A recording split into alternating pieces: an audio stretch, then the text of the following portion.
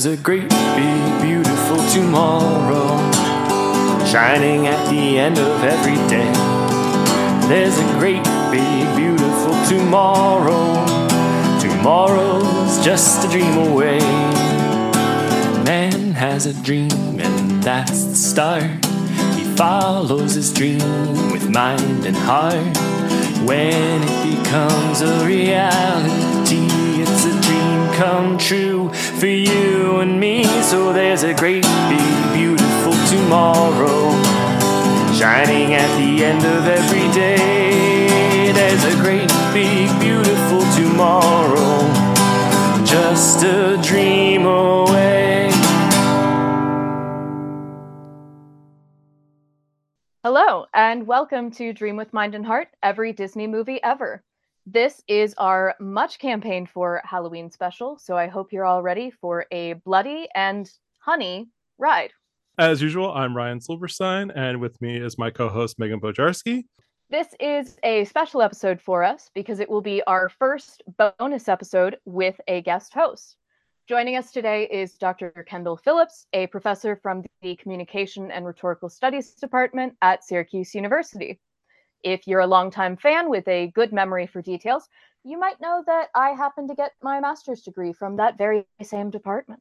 And Dr. Kendall Phillips has published many books relevant to today's topic, including A Place of Darkness, The Rhetoric of Horror in Early American Cinema, Controversial Cinema, The Films That Outraged America, and Projected Fears, Horror Films and American Culture. He is also the co-editor for the Horror and Monstrosity Studies series at the University Press of Mississippi. And you can find him at Dark Projections on Twitter, which we just don't refer to as its current name because it's really dumb. Agreed. Kendall, welcome to Dream of Mind and Heart.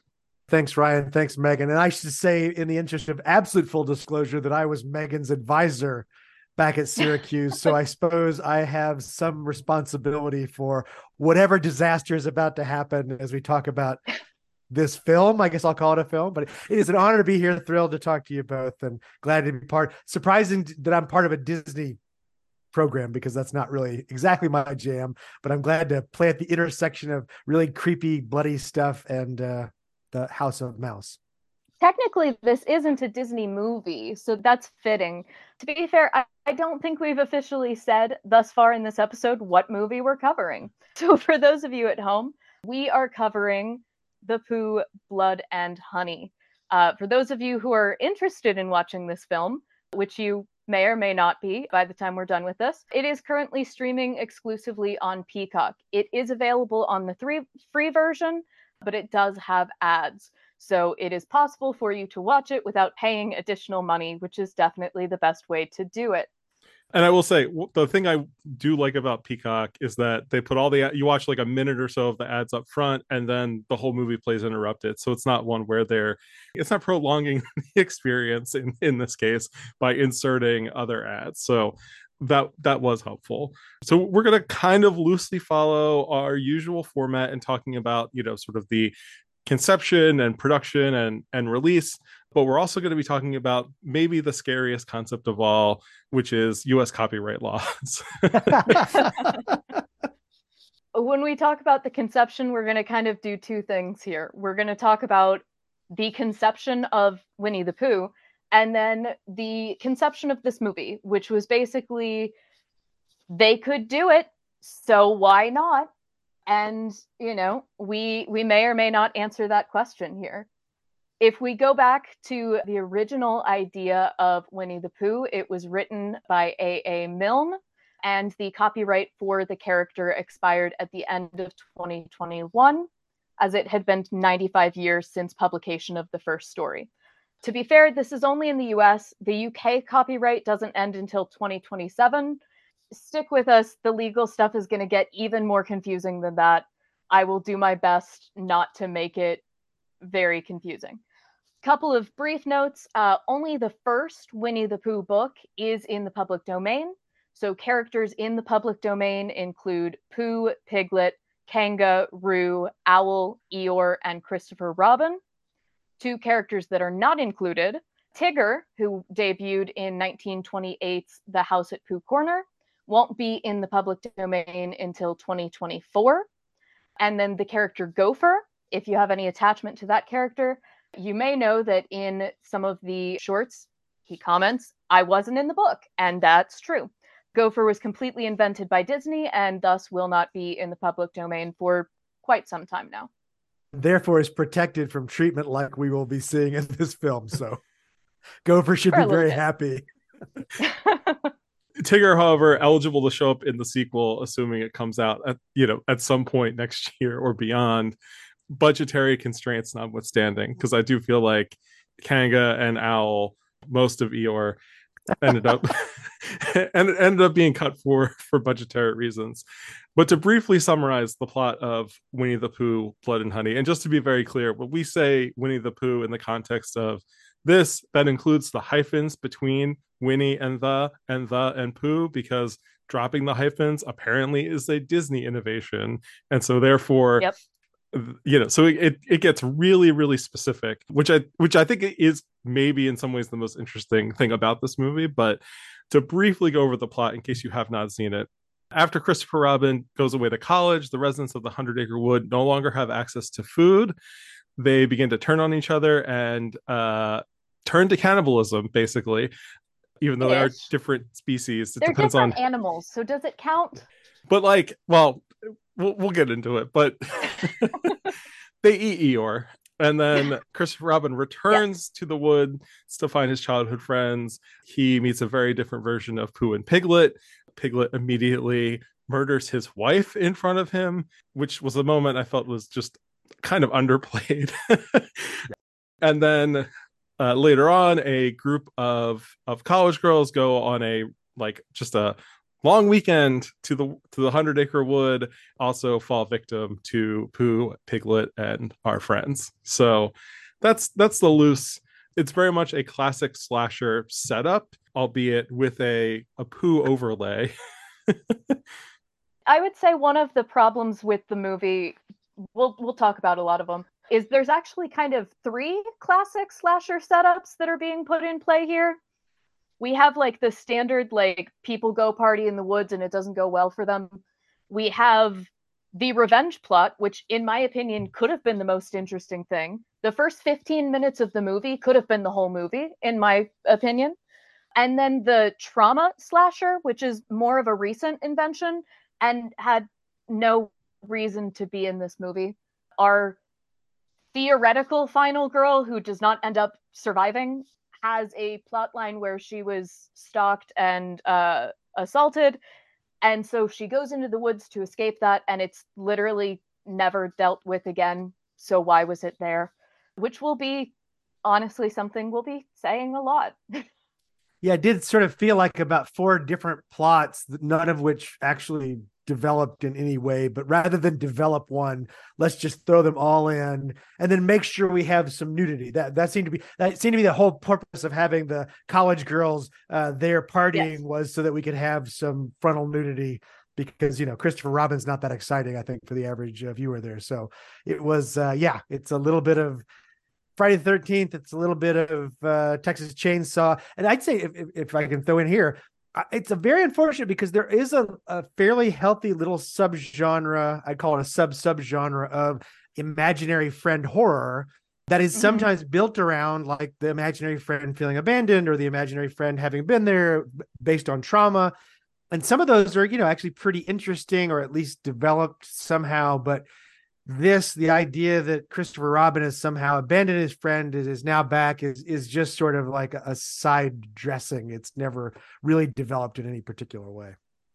I have a lot of questions about the plot and the setup. And it's funny because normally this is this, it feels like the shoe is on the other foot a little bit, because this is normally Megan's track on a lot of her episodes, where she's like, I need this to make sense. And I just need this to make sense a little bit more than it does, because my main thing is, okay, so we all know that Pooh's favorite food is honey. And at one point in this movie, it seems like Pooh is able to control bees. And bees... Yes, that is the most interesting part of this movie. And it's a throwaway moment that most people don't even know happened. But if you take that one step further, bees make honey. Why is Pooh starving to death in the first place? And there's a point where he's dipping his mouth in honey. He's Right. like this very bad, horrible makeup job. Looks like a styrofoam head of Winnie-the-Pooh. The special effects are abysmal in this, but it's like, why didn't you eat the honey you were eating anyway? But it's more fun to eat people, I guess. I'm not quite sure. I think that the B plot point could have been so interesting. And my brother-in-law actually watched this movie just because curiosity, which is honestly why most people have watched this movie. Mm-hmm. And he didn't know that that moment happened because it's literally just this like couple of seconds moment where, you know, we see the random guys who appear in the woods who, unless I miss something, don't ever exist before that. They just appear to be there and to get beaten up by Pooh. And one guy's running away and Pooh like lifts his hand, points it at the guy, and the bees chase him. And in my opinion, that could have been the most chilling moment in the entire movie. And it's a blink and you miss it moment. But that could have been such an interesting, like, perspective. I don't know. There were so many things that could have gone well, and they just very, very much don't. It's like they is realized the general plot summary. They'd thrown in so many horror tropes. They thought, well, would it be cool if we threw in some Hellraiser, but instead of having the hooks come out of nowhere, we have bees come out of that. Sounds cool. Do that. But of course, as you say, it's also that sequence where the tough guys show up from the neighborhood or from the bar that they had run into earlier. And suddenly Pooh is Jason. Like suddenly it's like Jason takes Manhattan, where suddenly he's able to just kind of walk through people and they beat him with crowbars and everything else. And he's now suddenly the indestructible, which we had not seen. Piglet wasn't indestructible. So why does Pooh control bees? Why does Pooh become invulnerable? It's like, we don't know because he's Pooh, I guess. That's the answer. It really does feel like this movie was largely improvised.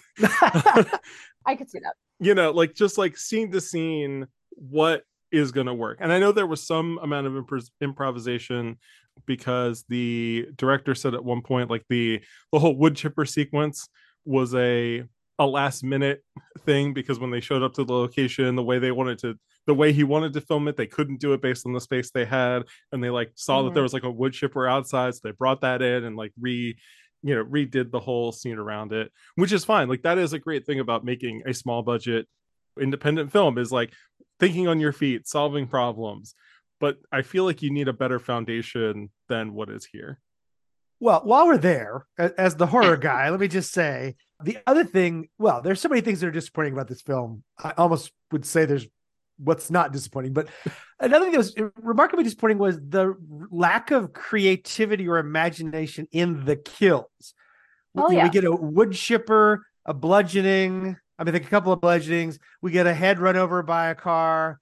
It's like, there's like literally nothing in that is a cool moment. Again, for those people who are kind of gore or splatter fans, sometimes you go to a shitty movie like this, or a not very good movie like this. Sorry, I could pick that in editing.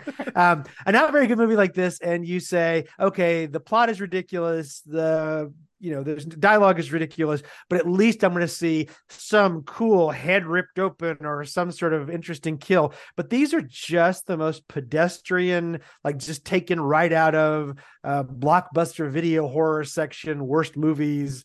There's just nothing creative, nothing particularly driven by Pooh or Piglet. It's just, we'll just have regular slasher kills.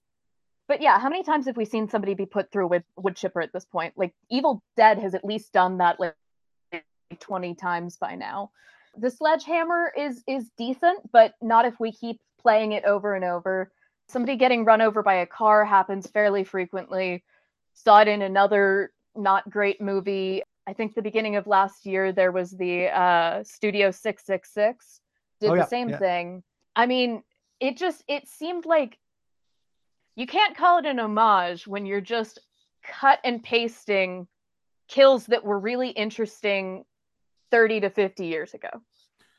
Yeah, and I think, to Kendall's point too, I think the thing that most frustrates about this whole movie is that like the characters could be any characters, like besides the names and some of the design elements, and they're name dropping the 100 Acre Wood, and like there's some details here and there, but like you could rewrite this, at one point in the interviews at the director, whose name is escaping me and I'm not finding it in the notes at the moment, but he was doing like a Reddit AMA and people were like, oh, like what other like properties do you want to take it? And he was like, oh, like doing like Teletubbies would be really fun. And I'm like, you could just like replace this script and you're basically there, because it feels so generic. And I think that's what sort of made me almost check out of it for large sections, because there just wasn't anything about this other than the names, like I said, and even some of the character designs where I was like, yeah, this could be a Friday the 13th knockoff with like a guy with a burlap sack over his head, and it would change pretty much nothing about this, and none of the kills related to anything related to the characters or like cheekily referenced moments from the books or the Disney movies. Like I was waiting for a gag where like words would be on the screen, because that's always one of my favorite parts of the animated versions, is when they like flip through the pages of the book or like the letters are like falling or whatever, and there's just none of it. And it just, the whole thing has just a lack of personality to it, I feel like. At a minimum, drown somebody in the honey. Yes, right. Where's a honey kill? There's not a single honey kill in the whole thing. Ridiculous. They led up to it with Pooh eating the honey, which honestly is more, this is going to sound stupid, but the way they did the honey is more disgusting than the blood. The kills are less disgusting than just this weird mask with the honey of sorts on it. But when they had the girl tied down and he was leaning over her dripping the honey, that could have been cool. I could have seen like a waterboarding with honey kind of thing. She doesn't even have a bruise the next time we see her. He slaps a guy and his face comes off. So no consistency, no individual character. Yeah, there's so much to struggle with. And I guess going back to what Ryan was saying, you wanted it to make sense.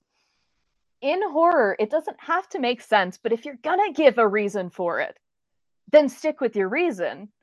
Like, who could have been doing this for no reason? Yeah, I think it's that internal logic. I think Meg's exactly right. It's fine. If this is going to be just absurdist, like early Peter Jackson or the Sam Raimi Evil Dead, it's like there's no particular trying to find the real reason for the Necronomicon. It's there as the impetus for a whole lot of. But if you think about that early, again, also low budget Evil Dead, what it has is creativity, right? It has ridiculous, over the top, absurd. The same thing with like the early Peter Jackson, like Brain Dead and things. Like it's Meet the Feebles, like it's like bizarre, and so it's fine. That's your logic. Let's go with it. This doesn't have. I mean, you have Pooh and Piglet, so you should have bizarre, over the top logic, but you don't, because they basically just operate like regular serial killer duo. You've got the vague sense of, childhood trauma / imaginary friends, which again, as I was saying earlier, has been done really well also by some low budget movies. Like Daniel Isn't Real is a great kind of example of the kind of imaginary friend horror. Or if you guys ever saw, there was a TV show called Channel Zero. It was a series that only ran a few seasons, but one of those called The Dream Door is about a woman kind of coming back and finding her kind of imaginary, almost Pooh-like kind of bizarre supernatural friend is still there. So that's been played out, but that doesn't happen. It could have been like super scary, but that doesn't happen. So it ends up just being like bad soup, like all the ingredients I don't want put into water. And you think that's not soup, that's punishment. Yeah. And I feel like it feels like one of those low budget movies that isn't necessarily embracing the sort of like gritty guerrilla filmmaking aspect, and it wants to look really glossy and high budget and like imitate the sort of the bigger slasher franchises in the way that it looks, it feels, and is doing things. But again, it's like, what's the point? Like, because those movies can do that because they're working on budgets of like $5 million as opposed to $100 million, $100,000 rather.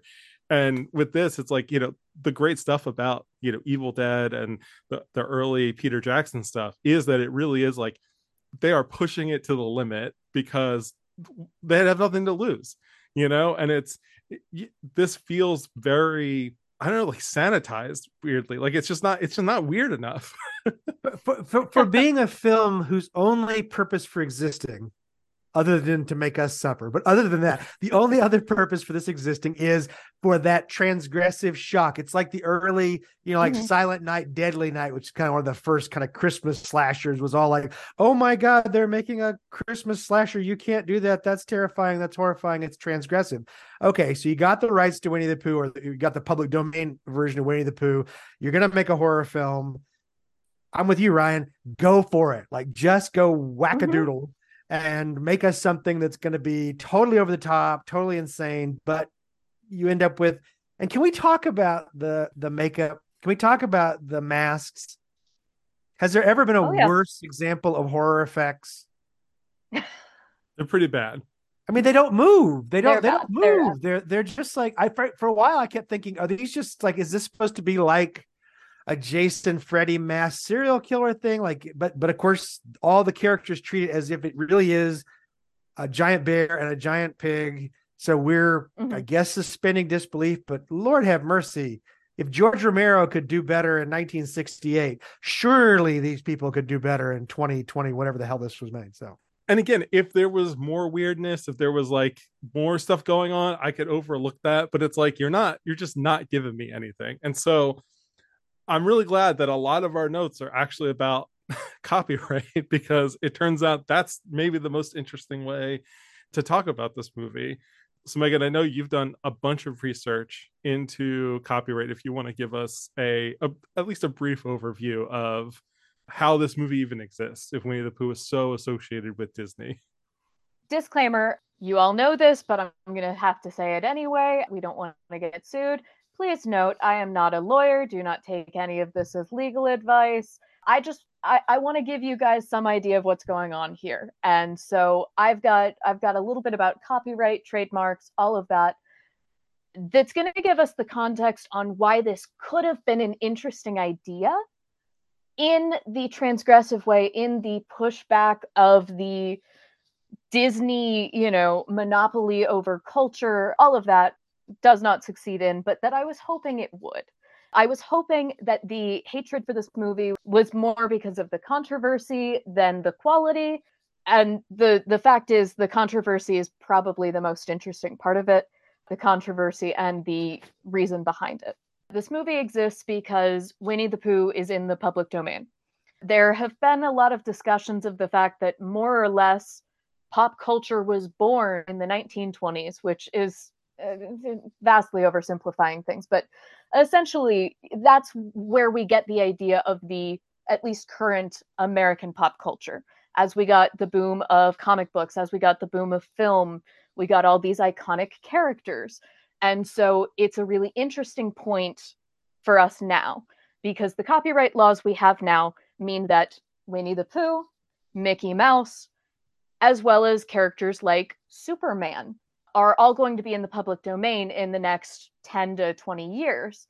And that creates a really interesting moment for artists, because we can play with these American pop culture icons in ways that you couldn't before. They were so tightly locked down. So there's a couple of different issues here. Copyright is, believe it or not, actually in the US Constitution, but it is vague, as so many things in our founding documents were. So the most important thing you need to know is copyright used to be much shorter. At the beginning, it was, I believe, 14 years. It had been extended, and then in 1998 and preceding that, Disney poured every bit of money they had into lobbying Congress to extend copyright. So they passed the Copyright Term Extension Act of 1998, which is sometimes called the Mickey Mouse Protection Act. This is for a reason, and this is one of the reasons I wanted to do this podcast to begin with. So at that point in time, Mickey Mouse was about to go into the public domain. Disney was terrified. And so the new rule was copyright now goes the length of the author's life plus 70 years. Corporate authorship goes for 95 years, or 120 years from creation, whichever comes first. That's all complicated. But the long and short of it is, basically the things that are super core to our culture that were made in the 20s, the 30s, and even the 40s are all kind of coming up on those deadlines. And so we're about to have this period where, DC can't control what Superman does anymore. So whether you think they've done a good job or not in the last several years, other people can try their hand at it. And that's going to be something that's going to give us some really awful things and maybe some really great things. And that's kind of where the interesting part of this lies. Disney famously does not allow people to use any of their materials, including Winnie-the-Pooh. According to the New York Times, in 2006, Disney told a stonemason that carving Winnie-the-Pooh into a child's gravestone violated copyright and they would sue him. That's about as bad as you can go to come after a child's grave. So this is something that Disney specifically has a long, long history of locking down. And that's one of the reasons that these upcoming years are going to be so interesting, because at the end of this year, they lose Mickey Mouse-ish, not really. As we've talked about before, they lose Steamboat Willie. They don't lose anything that came after Steamboat Willie. And then the kind of big point for Disney is that there's a difference between copyright and trademark. So broadly speaking, copyright is the right to the exclusive control over a work. Trademark is the right to control your company brand. And copyright expires, but trademark doesn't. So if it is tied very closely to a brand, even when it's in the public domain, you can't play with it. So Mickey Mouse, for instance, is so deeply tied to Disney that even though Steamboat Willie is going into the public domain, you cannot do a free-for-all with Mickey Mouse. And specifically, you can't really do it with Winnie-the-Pooh either. So Winnie-the-Pooh came into the public domain a year and a half ago, but according to Gerben law, Disney currently has 28 trademarks specific to the Winnie-the-Pooh franchise, including 8 for Winnie-the-Pooh, 9 for the word Pooh itself, and various others for other smaller characters. And the only reason that this movie has been allowed, according to Aaron J. Moss, a specialist in copyright and trademark law, quote, "No reasonable person would ever believe that Disney would authorize that kind of story." And that's kind of what it comes down to. They can get away with it because nobody's going to watch this movie and go, "Ah, yes, a Disney film." Disney's live action movies have not been good, but they're not this. We can talk about how bad the Lion King, live action CGI animals are, but even they have more expression than the random pig head. So no Little Mermaid Massacre coming anytime soon. I think we're safe. Well, the original story is public domain, but these Disney elements, they're definitely keeping it kind of locked down there. So that's the backstory. It is very tightly controlled, but this window's opening for the first time in forever. There are people pushing with Mickey Mouse. Some of you might have heard about John Oliver kind of threatening Disney in April of this year. He started sneaking Steamboat Willie into his shows just so that he could claim it's associated with his brand to kind of fight the trademark stance. The director, Rhys Frake Waterford, has said that he has no desire to take that specific risk. He's not going to make a horror Mickey, but he is going to try and make a lot more horror child stories or horror versions of American classic characters, which is ironic because this is an English story, but he really wants to play with these parts of culture that have been so locked down. Some people think that's a good idea. I don't necessarily disagree. I think that there is value in us opening that up. There have been a lot of people talking about it, and Will Bedingfield of Wired even said, quote, "Pooh flogging Christopher Robin with Eeyore's severed tail is good for the health of creativity in America." I'm not sure it goes that far, but I do agree that to play with these childhood characters, to play with the property of the company that owns more and more of our culture every day is a good thing. It is a good thing for us to be able to kind of do that push back with the culture. However, this movie is not the shining example of that by any means.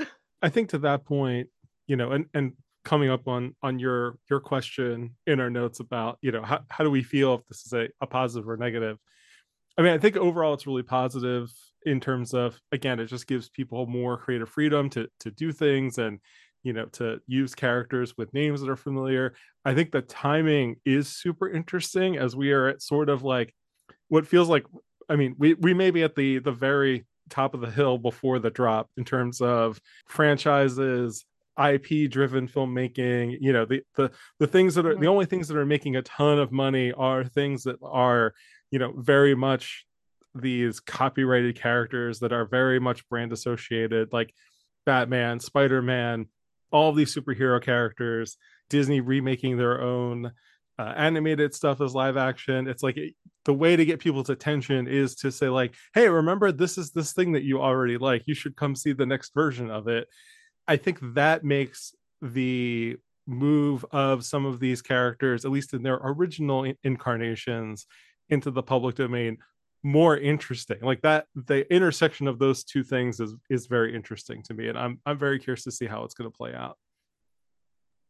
I don't think we're going to have a Pooh cinematic universe coming anytime soon out of this, but no, I think you're right. I mean, it's certainly, culture's always been a sort of cacophony as opposed to a chorus, right? It's all the different approaches, and sometimes that's authorized, as in this case. Other times it's unauthorized use, which is also a lot of fun. Mm-hmm. But to me, the root to that, the net positive, is the public domain laws allow for greater creativity in engaging with these characters and reframing the tone. And to me, this, at least if this is the opening salvo, it shot low without a lot of creativity or a lot of transgression for that matter. It was not particularly shocking other than just the concept. So but I would love to see, an existential drama around Pooh. I mean, that's what I want to see. I want to see well, I mean, technically, I haven't actually seen it, but technically Disney did make that movie with, I think it's just called Christopher Robin, with Ewan McGregor a couple years ago, where it is middle-aged Christopher Robin and his ennui, and Pooh and friends come back to sort of talk him out of his, midlife crisis.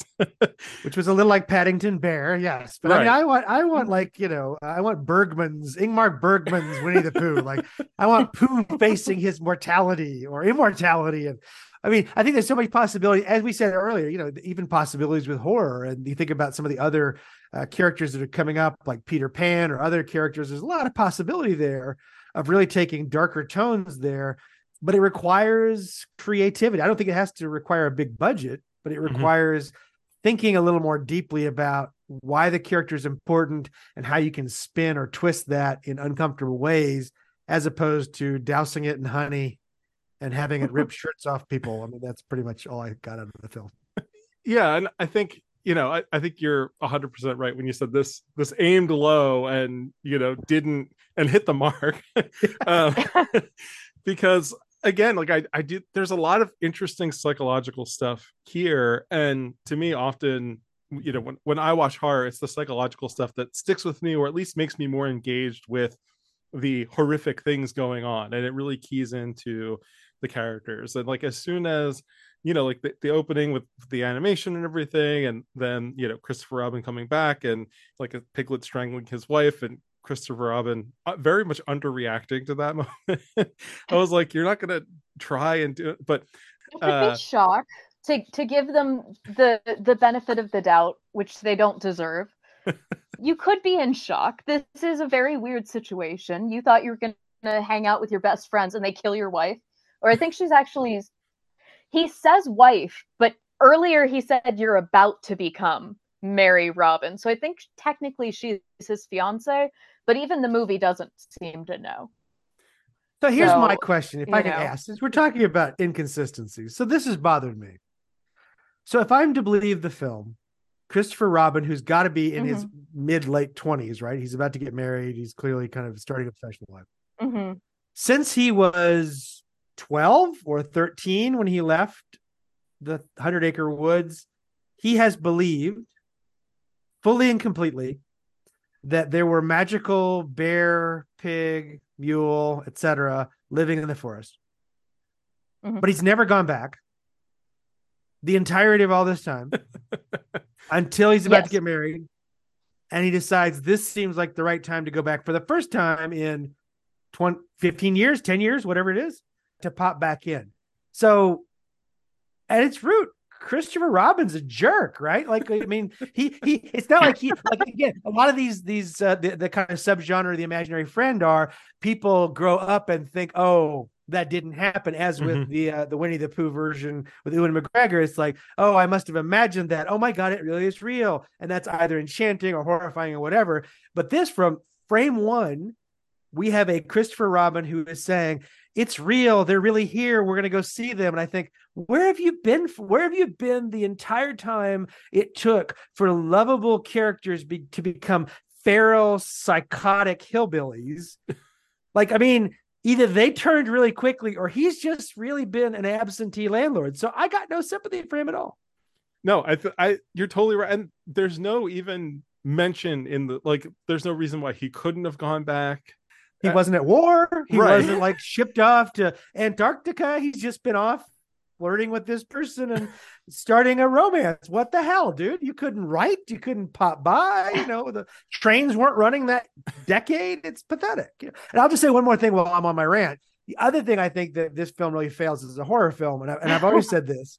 What really makes the kind of horror film you were talking about, Ryan, the kind you care about, as opposed to just the horror spectacle where you go, ooh, cool, his head blew up.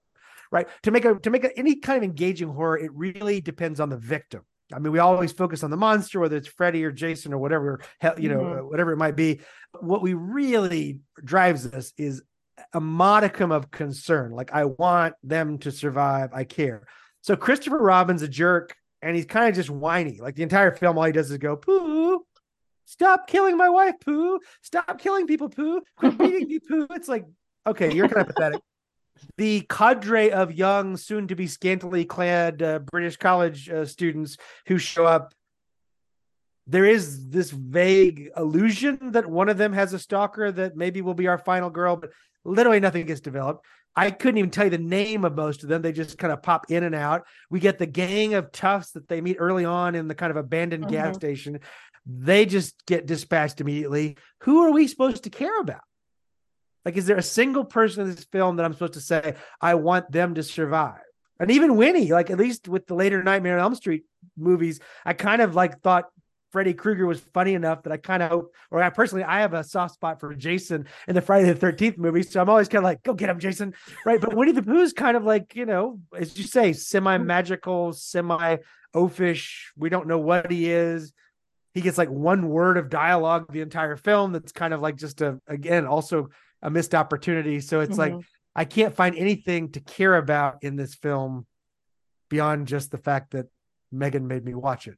I'm not going to pick on Megan, I promise. But I will let's say, pick on Megan. I think this is our chance. Come on, Ryan, let's let her have it. But when she first brought up the idea of covering this movie a while ago, I will say this has been on the radar. I'm like, you know, I just don't know that there's going to be enough there to sustain the premise beyond like what would be like a college humor short. And I'm glad to be proven right, at least. But I will say, there are all these things, like everything that we've talked, like the three of us could write a more interesting script for this premise than is actually delivered in this movie. Because if you do love horror, like I'm someone who is, I'm nowhere near the expert that the two of you are, but it is a genre that I've come to embrace and really enjoy. And, you know, I kind of know where my lanes are with horror, but to like it is to understand why you like it and why it works. And here it just, you know, like, if I had to guess, the people who made and I don't think this is actually the case, but I would guess that this was made by like a bunch of, you know, high school kids. And I would be like really impressed that like, wow, they made a movie. And I just don't feel like, and again, like it's not a budgetary thing. It's choices. It's all about choices. And with the stalker possible sexual assault storyline, I'm not a person who's going to say that's off limits, but if you're not actually going to do anything with it, I think throwing it in there is just a really just tone deaf, almost like classless kind of move. Like, it's like, don't bring it up if you're not actually going to even attempt to do it any sort of justice. You're just throwing because you want us to make us feel like, oh, like we really are connected to this character because we know that she's been through something horrible before. It never seems to come back. It has no relation to like anything that's happening in the movie proper. It's like there's no, I almost feel like if like this was if Pooh and Piglet had been one of the options for killers in like Cabin in the Woods, and we got to see them for like 15 seconds, like that would do more for me than I would have loved anything it in this movie. Yeah. Yeah, I mean, let's just call it what it is. In the kills, in the talk about trauma, in the legal, interesting controversy side of it, it's exploitative. That's all this movie is. That's the only thing I'm not going to say has going for it, but that's the big descriptor I would give for it. They're playing on trauma, but then brutalizing women with giving them no agency, no strong moments. I like slashers, and I'll tell you, that's not a genre that's, well reputed for, treating women well, but usually we at least care about one of them, and we see them fight back in a way that we care about. It is a story of fighting for survival. And in this one, occasionally they cry about each other dying, but that's as much emotion as we get really from any of them. I don't know. The best thing I could do with the trauma narrative, and I don't think this is a good way to do it, but the best thing I could do is that the stalker is Christopher Robin, and she teams up with Pooh and Piglet at the end to take him down. I think that would be at least a decent way to connect those two narratives. I wish you'd written this movie, Megan. I think there are about a billion things that could be. Yes, in any of the, and it's not like they're red herrings. That's the other. That could have been like, you could have made a film around the idea that she thinks she's got a stalker, and we find out it's not. But we know from like frame 10, like 4 minutes into the movie, Pooh and Piglet are real. And can I just ask, while we're here, so Pooh and Piglet have evidently been terrorizing the 100-acre woods for a while, right? Because we got some bones and we got the one woman locked up who's been there for a long time. So this is not like they just started. This has been going on. So who's renting the very well-appointed Airbnb with pool right on the others? Like, and have they just been like, oh, I guess we could kill anybody, but not those people because, they want to keep their 5-star. Like, did the people that own the house pay Pooh and Piglet, go like, look, just stay on the other side of the fence because we got a 5-star rating and we kind of want to keep this thing going. And then suddenly one night they go, oh, I've got an idea. Let's go kill people there. Like, what? Right? What?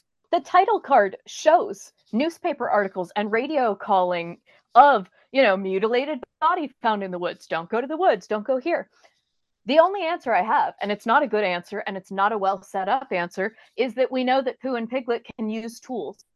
So maybe they figured out how to set up an Airbnb account, and they have made this killing lodge. Because we also don't know how they even know that these people are here. It's the 100-acre woods. That's a big area. They just happen upon the only people that are there.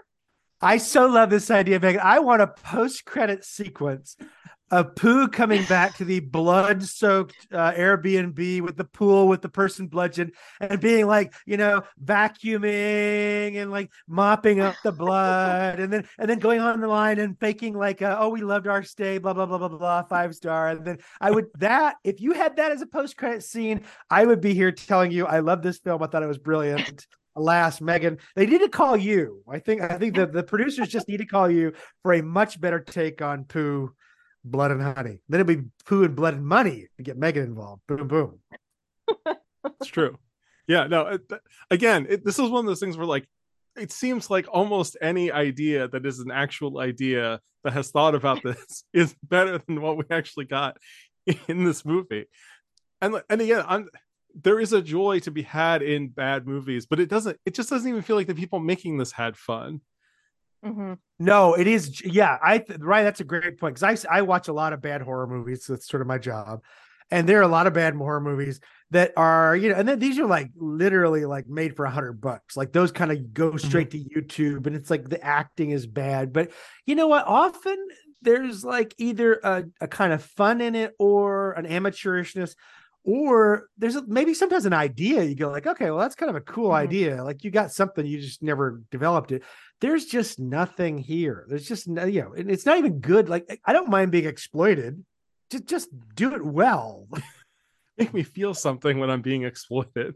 I'd like to at least feel exploited as opposed to just like annoyed or slightly bored or again, like I think if there was a kill where Pooh was picking up somebody, turning them upside down, putting their head in a honey pot, and they drown in honey, which again, not an idea that takes a lot of budget.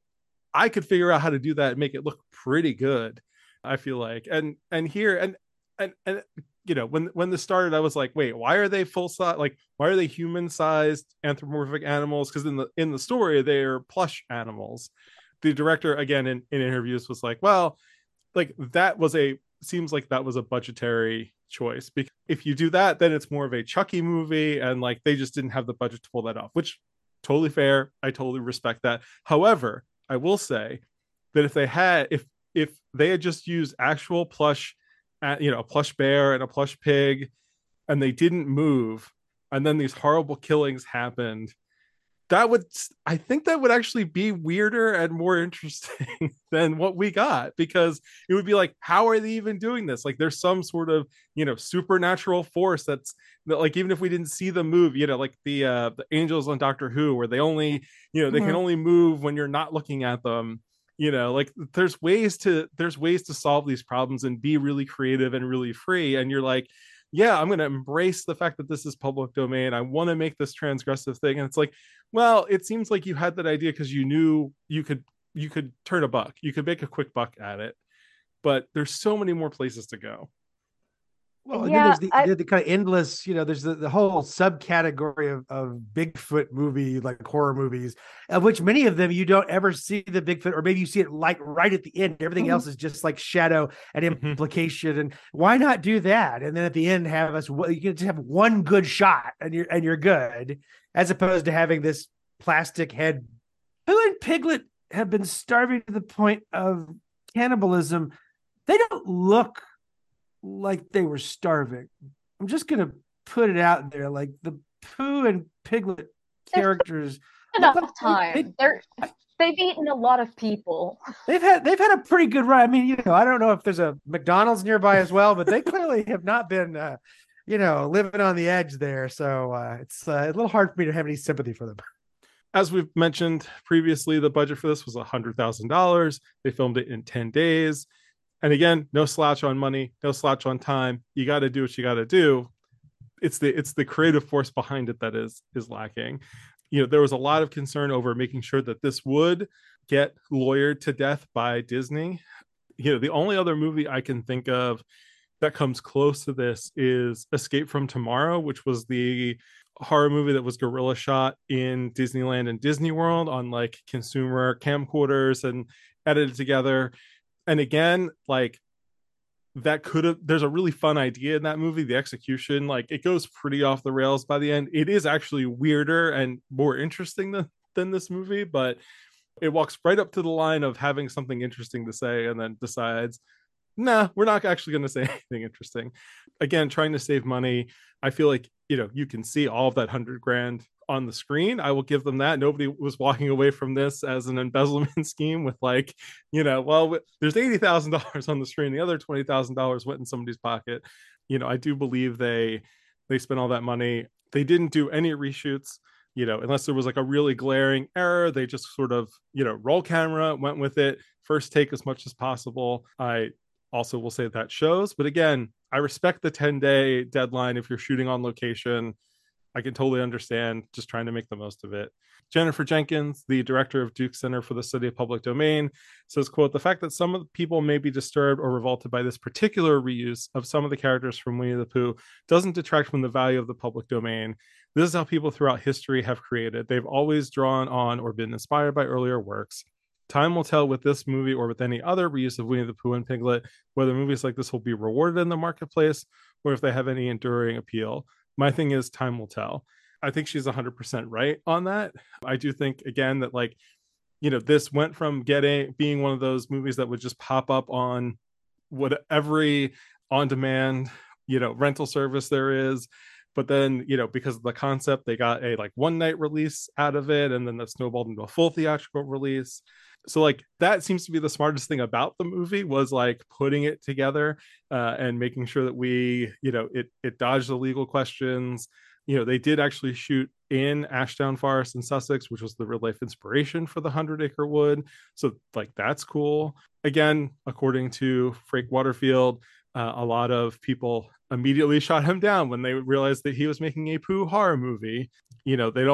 People don't want to be involved in something that feels like it's going to be this transgressive, because it could be a mark against their resume going forward. I don't know. It seems like he got so caught up in the like, how can I do this movie? Then like the actual script for the movie feels like a little bit of an afterthought. I definitely see that in this. And I'm going to keep giving ways that it could have been better, because I see kernels.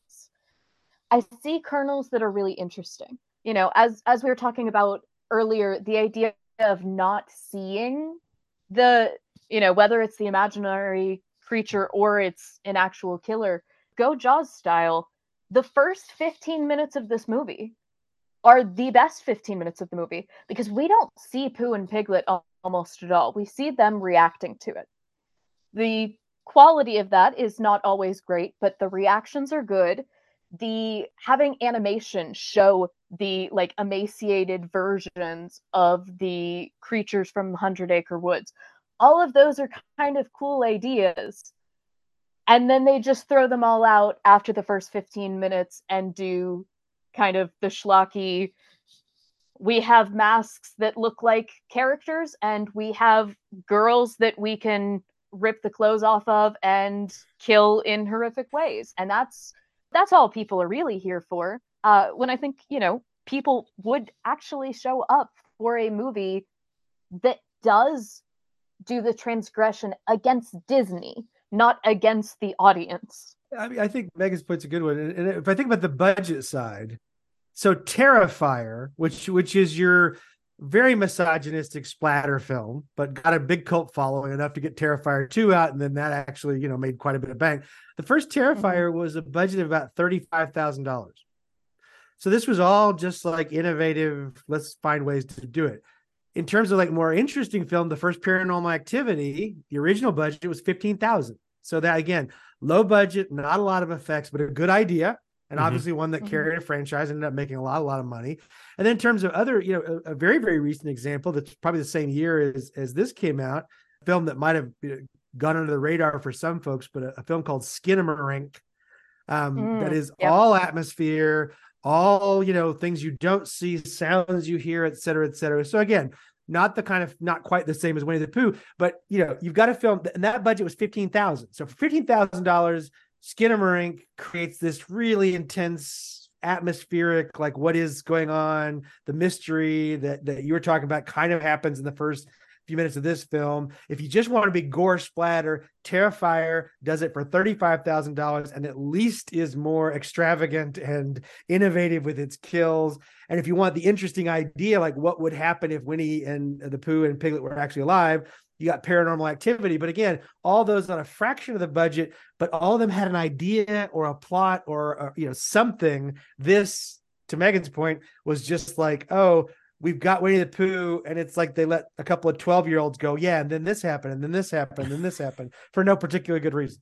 It's been a while since I've watched a movie that had like zero personality to it.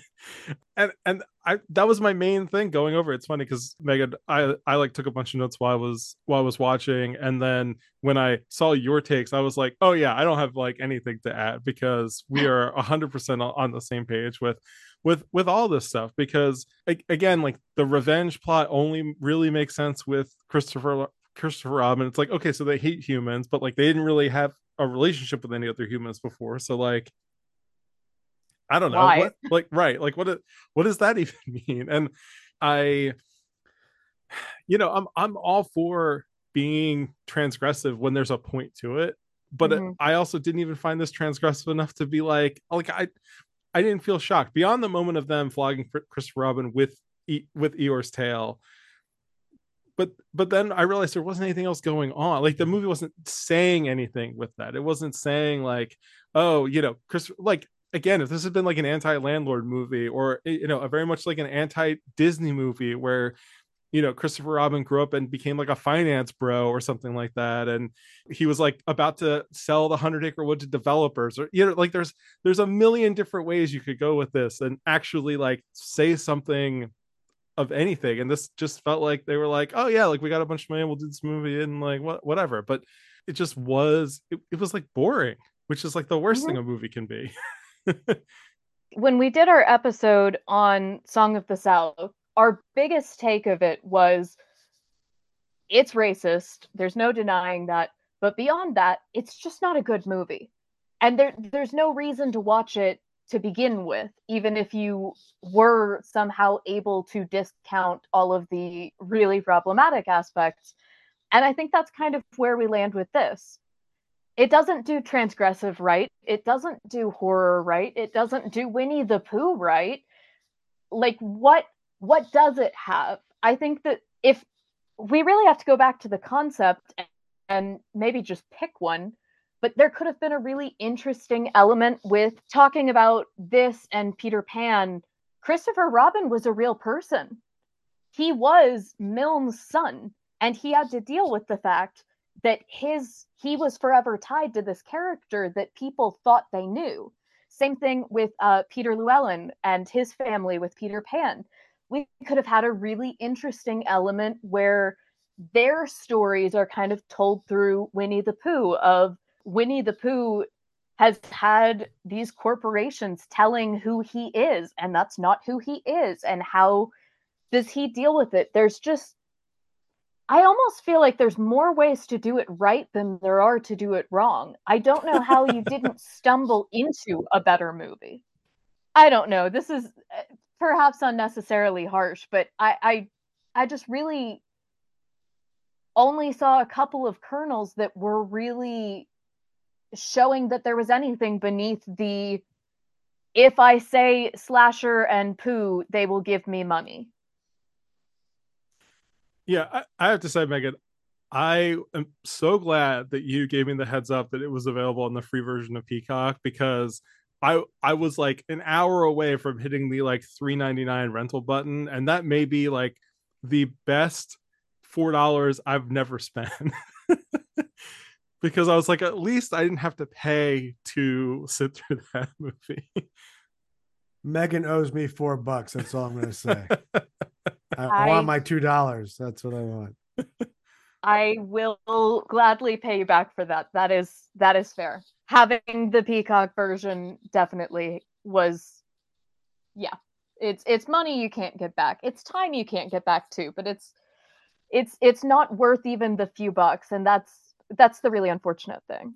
What makes this even more complicated and kind of interesting is because people hated the concept so much, and because so many people like me saw that it has a 3% on Rotten Tomatoes and went, it can't be worth that. Like, how do you even get that? It can't be. This movie actually made a good amount of money. I mean, it's in the top 20 highest grossing horror films of 2023 so far.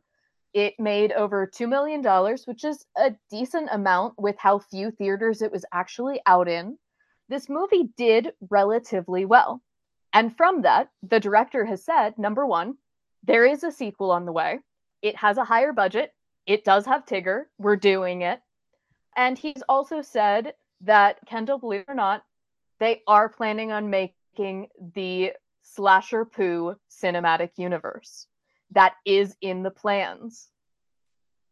I'm sure Marvel is very concerned about losing their market share to the Pooh cinematic universe. Well, I mean, let's be honest. I mean, any given bad horror film has spawned about 40 sequels and franchises. So everybody wants to franchise. So God bless them. They made some money. Do you, man. That's what I say. It's gonna take a really, really big pull for me to ever come back to watch a sequel. It would have to be like having a 97% on Rotten Tomatoes, where people were like, you know what, that first one was terrible, but they really figured it out, and like there's a lot going on that, but that seems unlikely, because it's really a shame, because we're talking about the public domain. We typically think of, or at least I typically think of, a cash grab of like, the Exorcist movie that just came out, where they're like, hey, we spent a bunch of money on the rights, we're going to bring it into Blumhouse, we're going to give it to David Gordon Green, who made 1 out of 3 well-liked Halloween movies, and then we're it's going to make the same amount of money that the previous 2 sequels made 20 years ago. And so we have not recouped. Like, that feels like more of a cash grab, whereas this feels like they're trying to do something with it, but it ends up feeling like a cash grab because there wasn't anything behind the idea beyond, what if Pooh was a slasher villain? And I just, there's just not that much there underneath all of it. And I think, I was reading some of the negative reviews on there, as we've been talking, like Kim Newman of Empire really summed it up, where he goes, as a subversive take on Milne, it's achingly banal. As a horror film, it's more inept than the most wretched Wrong Turn sequel. As a would-be cult classic, it commits the ultimate sin of being no fun at all. And I think I'm right there with that review, in terms of there's really just nothing here. And it's the only kind of movie that is fun if you are watching it with a bunch of people and you're all a little drunk, and you are, you're doing the Mystery Science 3000, pushing back on the movie and actively taking it down while watching it. And this is worse than some of those movies that they do that with. I think it would be hard to do, because there's literally no joy in this at all. There's not even like bad joy.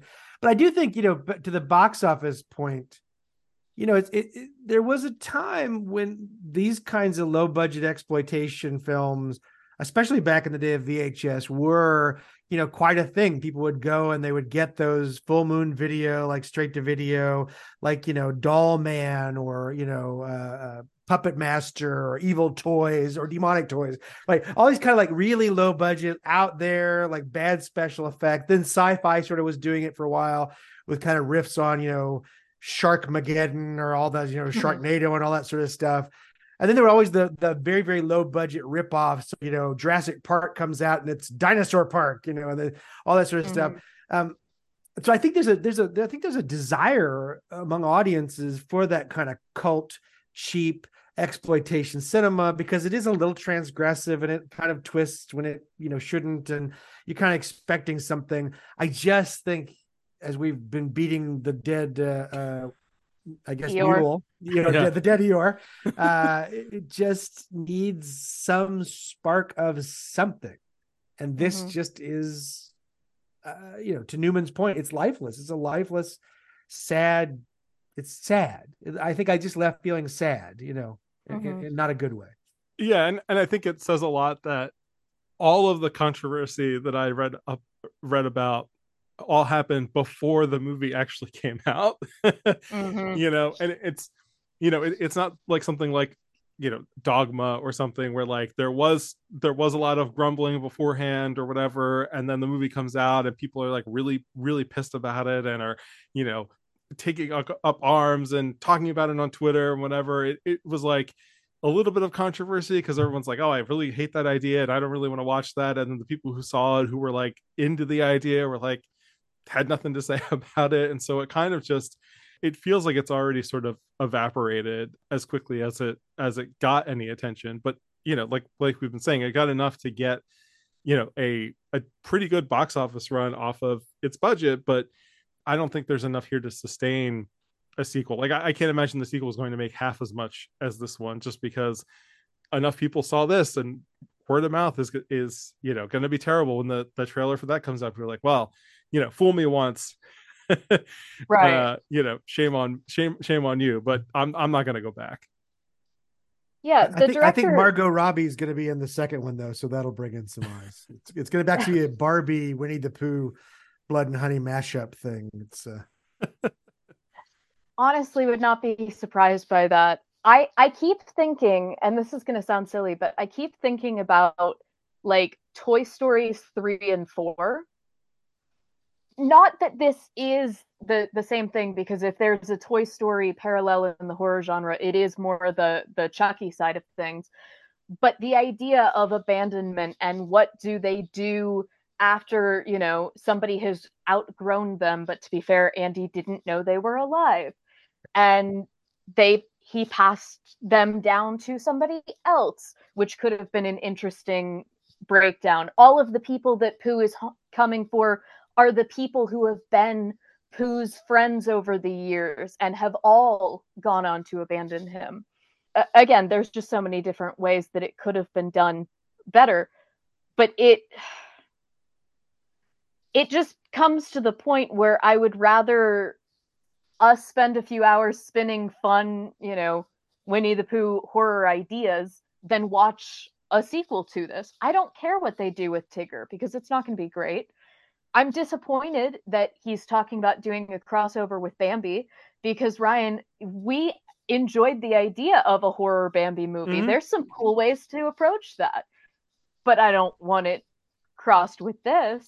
I just don't think there's, if anything, there's negative momentum here. It is halting my desire to see more from this genre as alternate of anti-Disney copyright breakers, or just horror at all. Honestly, this is one of the worst slashers I've ever seen, and that's honestly a really low bar. There are some really awful slasher movies out there.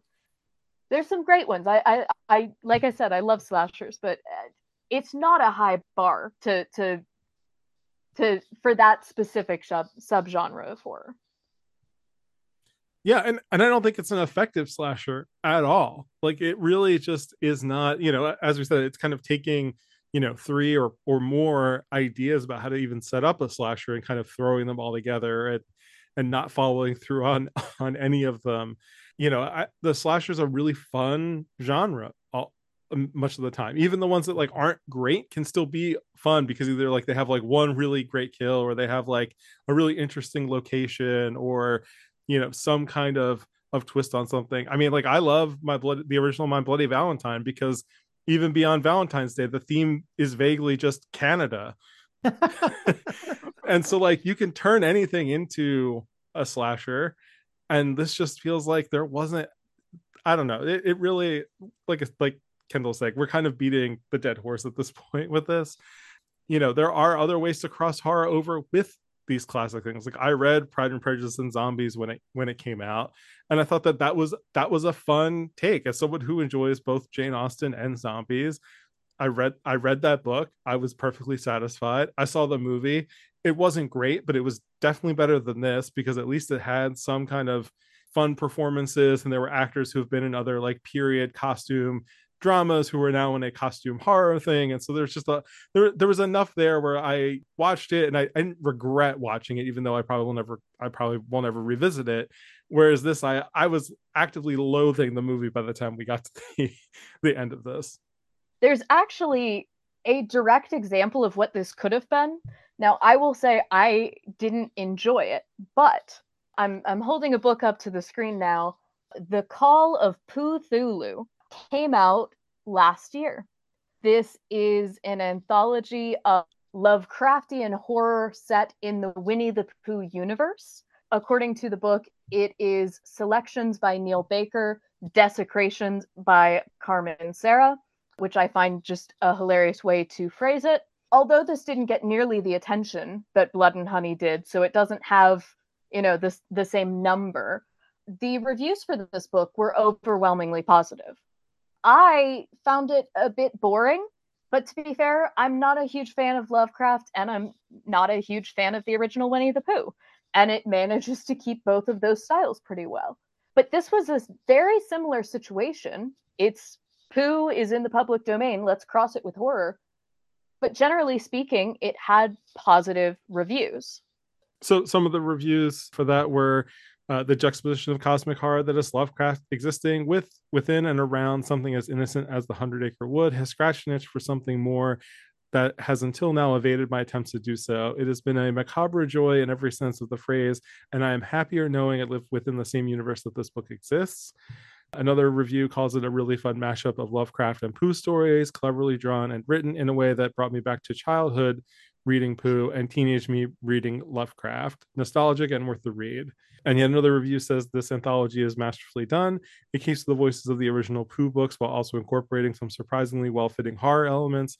I enjoyed this thoroughly, and I can't recommend it enough. Having not read it myself, but these reviews seem like it is actually trying to evoke the original, whereas in Blood and Honey it doesn't really seem to be evoking anything about A.A. Milne except the way that that opening narration over the animation is done, which is probably the best part of the movie. Nor is it tipping its hat to the Disney version. There's not even a thing where I'm just imagining things that I would throw into this movie if I were making it just like on the fly. Like I would have one of the characters see a silhouette that has like very sort of mouse-shaped ears and like be like like and just like not like nod to it, like just be poke at the ribs a little bit, whereas this is like the safest Winnie the Pooh slasher movie that could ever possibly exist. Yeah, why didn't one of the victims, why weren't they wearing a bright red, half shirt, right? Just to mess with Yes. Disney owning the red shirt. So like fine, a victim could. I just want to throw in one thing when you're talking about the Cthulhu. Another place where, again, some of your listeners might be interested is Alan Moore's The League of Extraordinary Gentlemen, which of course became a really horrible movie. But if you bracket the horrible movie, it's actually like, I think about 5 or 6 volumes.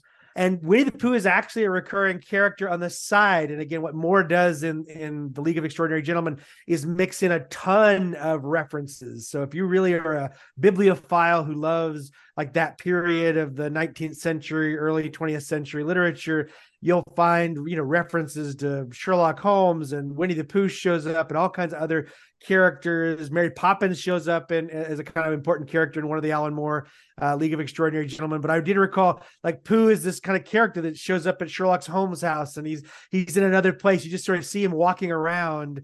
So there are lovely ways of doing this, like of taking a big kind of blender and mixing together genres and characters and making it something that is richer and deeper and more fascinating to think of what it would be like to live in a world where Winnie the Pooh could actually exist, whether he becomes malevolent or not. Like that idea could really be played out. And this, as we've probably made abundantly clear, had no ideas going for it.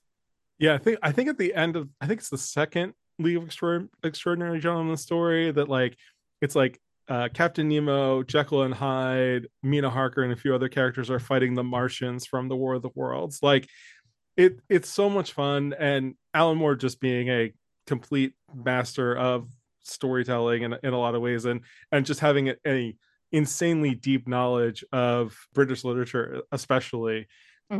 He makes it look easy, but there is still there's so many ways to be playful and fun and poke at the ribs of Disney, poke at the ribs of Disney adults in some ways. Like there's so many things that are like ripe for parody or commentary or anything. And this like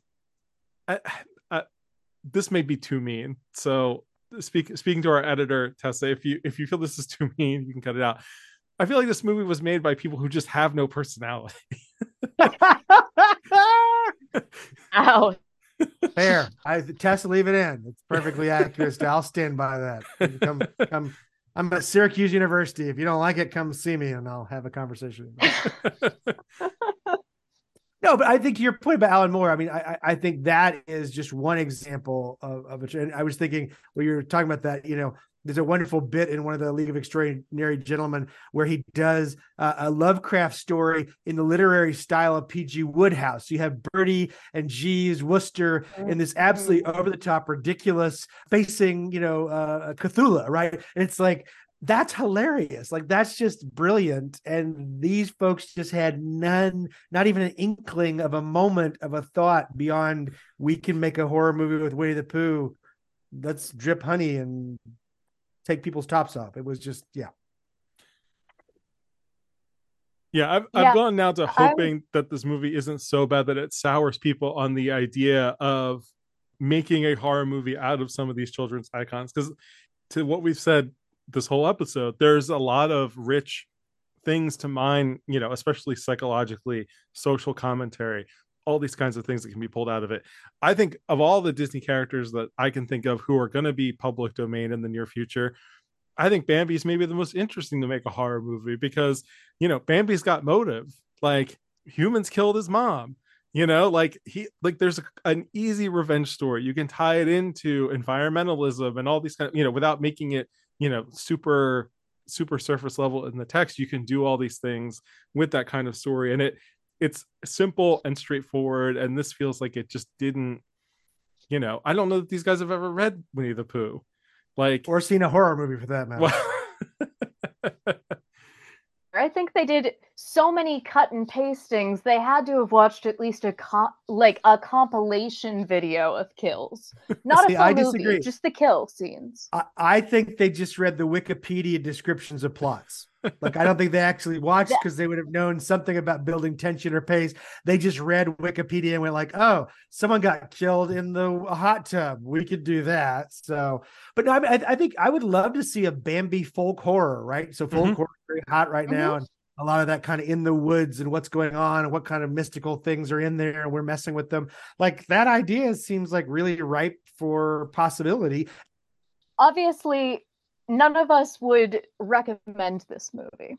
But what I'm going to do is make everyone think of at least one moderately redeemable thing. I will say, as they got to the people, the guys in the truck fighting Pooh, they started saying a bunch of things like, "No, Pooh, don't kill people," and that was moderately funny.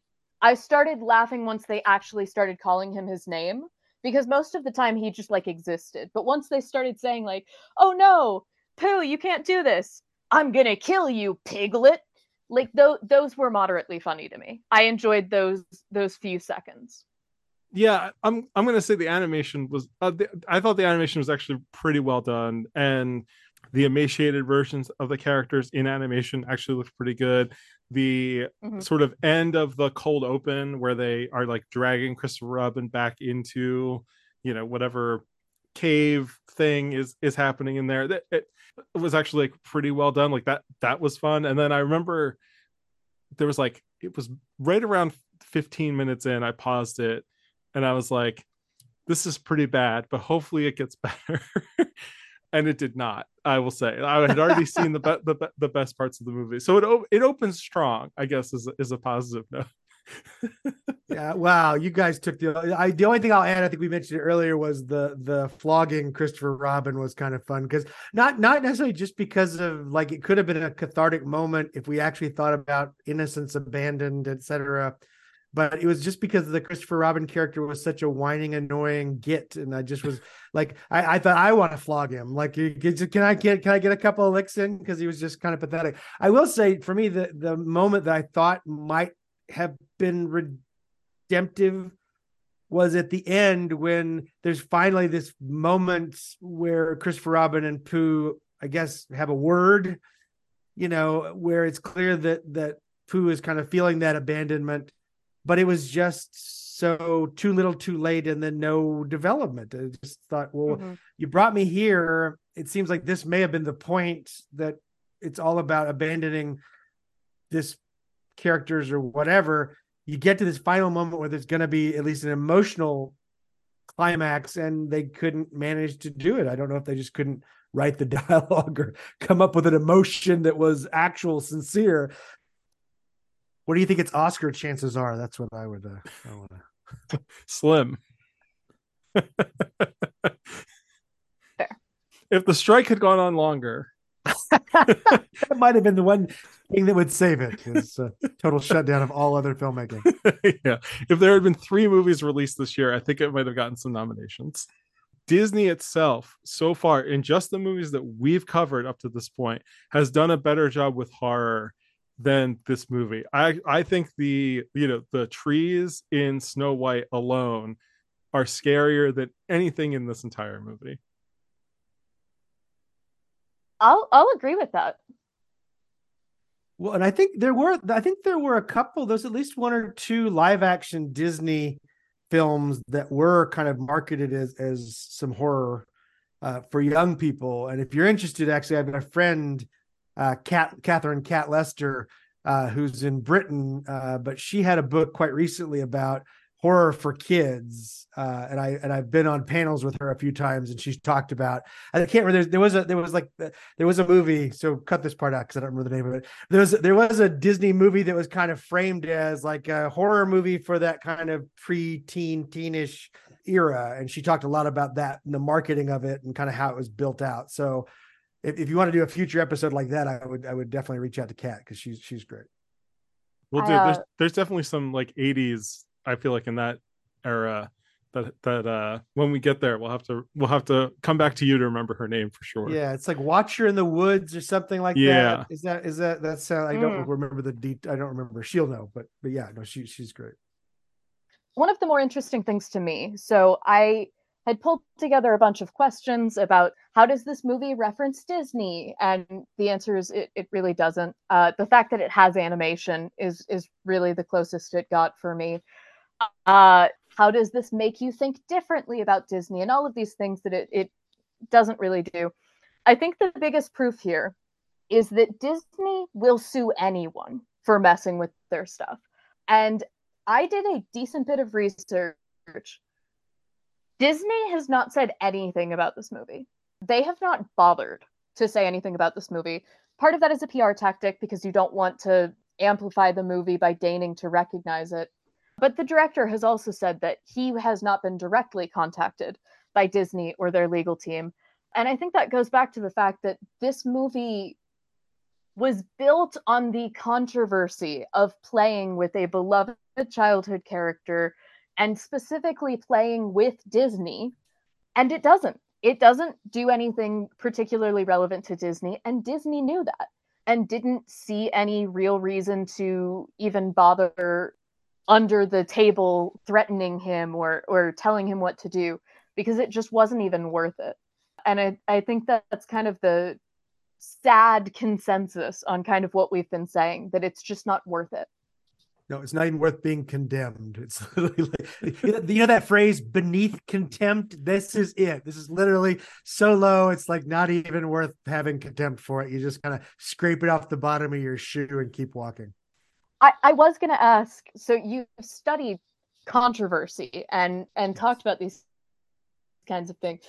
Do you think there's anything really interesting or relevant going on with the controversy with this movie and with the sacredness of Disney and childhood? Do you think there's anything kind of relevant to that point?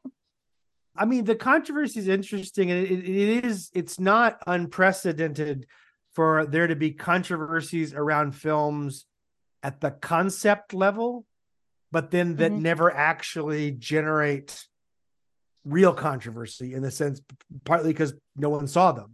I actually think this is probably an example. And I when I was first doing the project, looking at controversial films and going back through archives and kind of tracking down like what actually provoked like letters to the editor or people to file lawsuits or whatever, it's surprising how often horror films claimed that they were controversial or claimed that they were banned in all these places, and they actually weren't.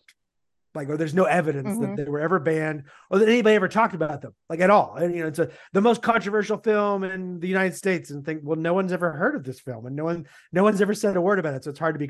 So I do feel like this was one of those examples of, I'd call it kind of like commercial controversy or exploitation controversy, where you're really trying to lean into the idea, oh, this is very transgressive. Just watching this is kind of an act of transgression.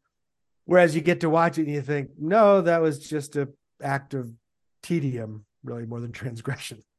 I really liked it. I gotta say, it actually touched me. I feel like, I laughed, I cried, it became a part of me. I liked it better than Cats. It was very, very important to me. So with all that being said, those are our perhaps final thoughts on Winnie the Pooh, Blood and Honey.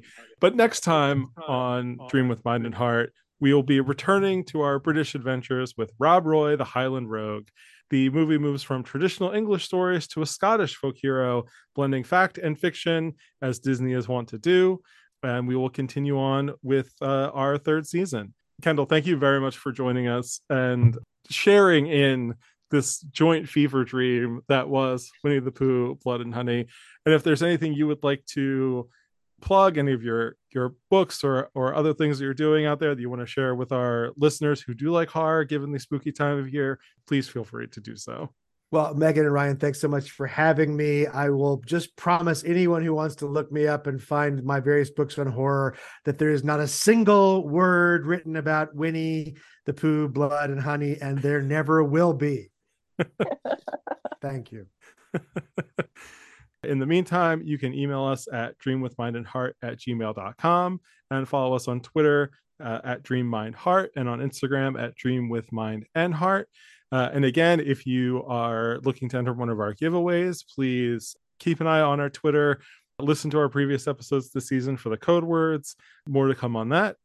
And of course, thank you to Rosalie Kicks for our artwork, Honey Badger Smoke for our theme song, and to our editor, Tessa Suela.